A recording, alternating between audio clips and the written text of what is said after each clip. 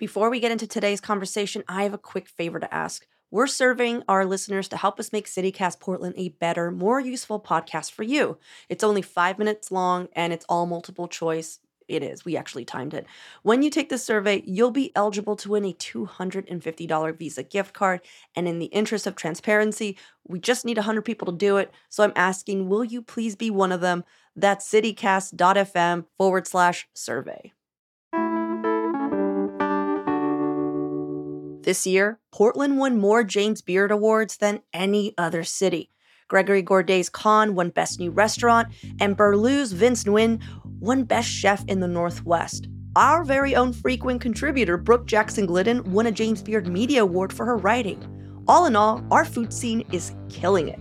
So today on CityCast Portland, we're sharing a conversation we had with Brent Braun, manager and sommelier at James Beard semifinalist OK Omens. Brent was helping me figure out what the whole deal is with natural wine and how it seems to be the only wine anyone is drinking nowadays. So what's with all the hype? It's Monday, June 12th. I'm Claudia Meza, and this is what Portland's talking about. So Brent, first question, just straight off. Is natural wine over? Oh, is natural wine over? No, natural wine's not over. Natural wine's been around for a long time and it's not going anywhere. If anything, it's only gaining in popularity as it gains more mass appeal and as more people start to get a gist of what it is and what it means. You know, I was reading up on the trends and someone compared it, and I just love this comparison, to grunge in the 90s. But grunge did not last. But you're saying that natural wine has always been around. It's basically one of the oldest ways of making wine. So the only thing that's new are all the people just sort of like, I don't know, getting hip to it. Yeah, because I think, when you think about it, all wine was essentially made naturally until, I guess, around World War II, when we started inventing a lot of chemicals for farming and winemaking. And so really natural wine is a throwback to the way things were done. And the wine that has been made conventionally since, we'll call it again, the 1950s until, it's still being made. That's more the blip on the radar, if anything. Wines made like that kind of tend to lack a little bit of soul. And so we're just bringing the soul back, For those who are just like, I still don't get it. What do we mean by natural wine? You just laid out, not using pesticides, which I always thought was just organic wines. Totally. So I think the best way to get someone's head around this is, first off, you can divide natural wine almost into two things. You can divide it into the wine itself, and you can divide it into the wine culture surrounding it. We'll start with the wine side of it. And then within that, you're broken down into two categories, into the viticulture side, aka the farming of the grapes, and then the winemaking side of it. As far as the farming of the grapes, the idea in natural winemaking would be no pesticides, no herbicides, no big chemical interventions in the vineyard. I think a big one for a lot of us ends up being just like no glyphosate. Glyphosate is a known carcinogenic, and it's used in vineyards still. We use it for a lot of things still, and it's ridiculous. So that's like the vineyard side of it. If you're farming like that, your grapes should have native yeast populations on them because you didn't blast the yeast away with chemicals, which means that you can take those grapes into a winery and they'll start off natural fermentation. So you don't have to add cultured yeast, or you don't have to add yeasts that were created in a lab. And so this would be part of the natural side of... That is, gotcha. Yep. So it really all ties in. One thing leads to another. You have a lot of these winemakers in France who've talked about how when they tried to move their winemaking to not adding yeast and to not adding additions and to not messing around with it, they found that it didn't work until they fixed the way they farmed. Because if you bring in unhealthy grapes, you're not going to be able to make wines without a bunch of manipulations in the cellar. It's just not going to turn out very well. So something about Oregon's wine country, it's special. But I think a lot of people don't know exactly why. And so I always thought it was the culture. Like, what's so special about this region? Right. In some ways, it just kind of fits the Oregon ethos in general. We're not that uptight of a culture. Also, the wine, the current wine industry, which was, birthed in the 1960s, it's fairly young. So there's not that as long of a precedent of it being here. And I think Oregon's always had this kind of sense of being an underdog, which which helps, when you're an underdog, you kind of, everyone's banding together. Everyone wants to be on the same page. There's always been this kind of culture, long before I was around, of course, of sharing information, sharing equipment. Right. And I think that's continued to this day into the natural wine culture. I mean, so many of the smaller natural or natural focused or natural leaning wineries are all in communication with each other all the time. When that's like the baseline of what's established, if you're new and you find out that everyone else is like that, then you end up being like that too. And you're like, okay, this is how we do this. We share information, we share what we've learned. And it just kind of self-perpetuates itself. And what about the wine itself? Like, what is so special about our region? We have a great area for growing grapes. There's no question about that at this point. The exposures are right. The growing climate is different than, Burgundy, which is what we're always emulating, but it's similar enough that it kind of gets us where we need to go. And as much as anything, it's just a lot of human passion over the last 40 years to prove that this is a world-class wine region, and it clearly is. Yeah, I wanted to ask about the region in general. The natural wine scene itself has had very large growth in the last 10 years or so. So what do you think the most significant change has been? I think there's a couple factors that have really been in Oregon's favor. I think the first one is a proximity to Portland. When you have a city, you're just exposed to new things all the time, and that trickles into the wine region. And so I think having Portland right here is really important. And then also it's affordable to still buy, well, not so much to buy land, but to buy grapes here. Unlike somewhere like Napa where, great Napa fruit, the high-end Napa fruit might be $10,000 a ton, which is insane. Where in Oregon, you still have access to affordable grapes, and it gives young people room to experiment, because if the buy-in is only $1,500, $2,000 for a ton of grapes, you can afford to save up that money and be like, I'm going to take a flyer on my first ton of grapes. And if it comes out great, then you can start a business, and all of a sudden you can start being a winemaker, All right, let's take a quick break here. And when we come back, how the culture around drinking wine has changed.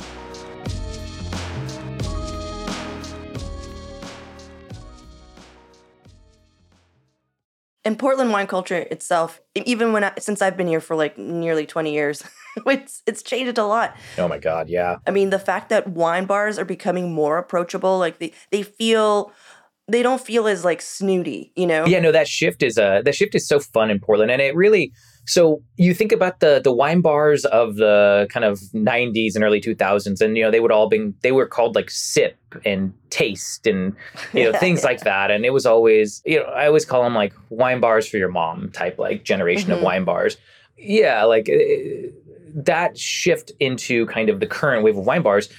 I think about in around 2018 or so when we opened OK Omens, that movement was happening all around the city, where a lot of us had been to Europe. We'd seen the natural wine bar culture happening in London and Paris, and we were like, we need that here. We need to have casual places for people to drink wine, drink interesting wine, and to kind of help build what in some ways feels like a youth culture of young people choosing to come drink natural wine instead of going to a dive bar or instead of going to a cocktail bar.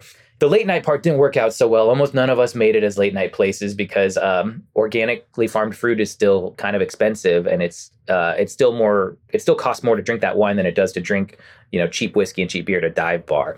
Could it be, and I'm just you would know a lot more than me, of course, but could it be that when you don't really need any kind of food to open up a wine bar as opposed to a bar? Because I go to my local wine bar, and at a certain point, I have to go to Slim's because I need to eat. Do you know what I mean? Yeah. And then there's only so many tins and little crackers that you can have, and it's not going to satiate like dinner. Since you've become a restaurant, has anything changed? Do you think people stay longer? Or we stopped right before COVID. We cut our hours down. I think we were open till 12 originally, and then we moved to 11, and then with COVID and the shift to being a restaurant, we close at 10 now. But nonetheless, to your point, if you had somewhere that looked let's say that looked like Bar Norman, which, have you been into Bar Norman? I don't think so. Okay, no. I mean, it's where's that at? Kind of that little area where Lemuel and Clinton Street Theater are. But so in the Clinton neighborhood, yeah. You go in and it's so charming, and again, so classic. It has such a classic Parisian wine bar feel to it in a way. And yeah, to your point, if a place like that was able to have a full dinner menu, what would that mean for late night? It's hard to say. I mean, it really complicates everything though, because From a, just from a financial perspective of then you have a kitchen and things breaking kitchens and you have food and food wastage and you have to hire cooks and it definitely makes it a lot more complicated. And Yeah. I really think that the monetary aspect is a big part of it, of just the buy-in's a lot higher. And so. Yeah. So one of the reasons we also brought you up, Brent, is that a bit ago, I was talking to Brooke from Eater, and I kind of gave I do a lot of hot takes. Sometimes they land. And this one did not land with Brooke. And I told her, I was like, you know what? I think that orange wine might be a little overrated. And she just really was like, like she clutched pearls. Yeah, Brooke and her pearls, always those pearls around her neck, right? The giant pearls. But I wanted to talk to you about orange wine specifically. My whole thing is just the way it was being treated, orange wine, I'm just like, it's literally just the skins. They're leaving the skins on. Like, what? So why are you guys freaking out? Because I remember that was the feeling I had when orange wine came out. Like, oh, you don't know orange wine. And I feel like orange wine was the natural wine, and now natural wine. And now there's natural orange wine, which to me, I'm just like, oh, okay, well then. So, okay, so there's kind of a lot embedded in that. So, okay, so I get that a lot. If you don't mind, I'll do just a 1 minute on what orange wine is in case anyone's kind of like, what the hell are you talking about? Yes, please. Not made from oranges, which is still a really common question. We get it, at the restaurant. Or the best way to think about orange wine is that it's kind of the sibling, cousin or something to rosé, where if you think about rosé, which everybody at least has heard of rosé, with rosé, you're taking red grapes and you're basically making them like white wine. With orange wine, you're taking white grapes and you're making them more like red wine. So this kind of flipping. So you take these white grapes, which usually with white grapes, you would just, again, squeeze the juice out of as a simplification. And you crush them, you macerate them. You macerate them with their stems and their skins like you would with a red wine. And the end result is going to be a wine that has picked up this kind of amber or orange or pink hue from the color of whatever it can pull from those white grape skins. And so I think part of the, we'll call it hype or whatever, was just that it felt like a new category. And coming off of the 5-year, 6-year craze of people being so rabid for rosé, it was like, well, this is just something new to be excited about. And it brought a lot of people into wine, which I appreciate. It's oftentimes orange wines or skin contact wines, whatever you want to call them, can have a more combination of savory and fruity. And so I think a lot of people who maybe thought rosé wines were a little insipid or just fruit juice were like, hey, this is cool. There's some spice and earth to this refreshing beverage as well. Yeah. It opened the door to a lot of drinkers. And thus, as happens, a lot of winemakers started being like, well, shoot, I need to make an orange wine because this stuff is flying right now. Mm-hmm. And it does feel like peak orange wine has kind of crested, if you will. And that's what I'm saying. And that's what I was talking about. Orange wine's not going anywhere. There's a very historic style of winemaking. And like anything, there's a spectrum from quick maceration, chug by the river orange wines, and hopefully you're paying $20-$25 a bottle for that stuff, to long maceration, serious wines that have, again, the structure of great red wines coming from great fruit sources that they belong on the dinner table with the in the best restaurants. And those ones are going to be a lot more expensive. And so my point is to say that the category is not going anywhere. And it shouldn't. It's an important category. And there's a lot of delicious things to be drunk within that category. Well, thanks again, Brent. Thank you.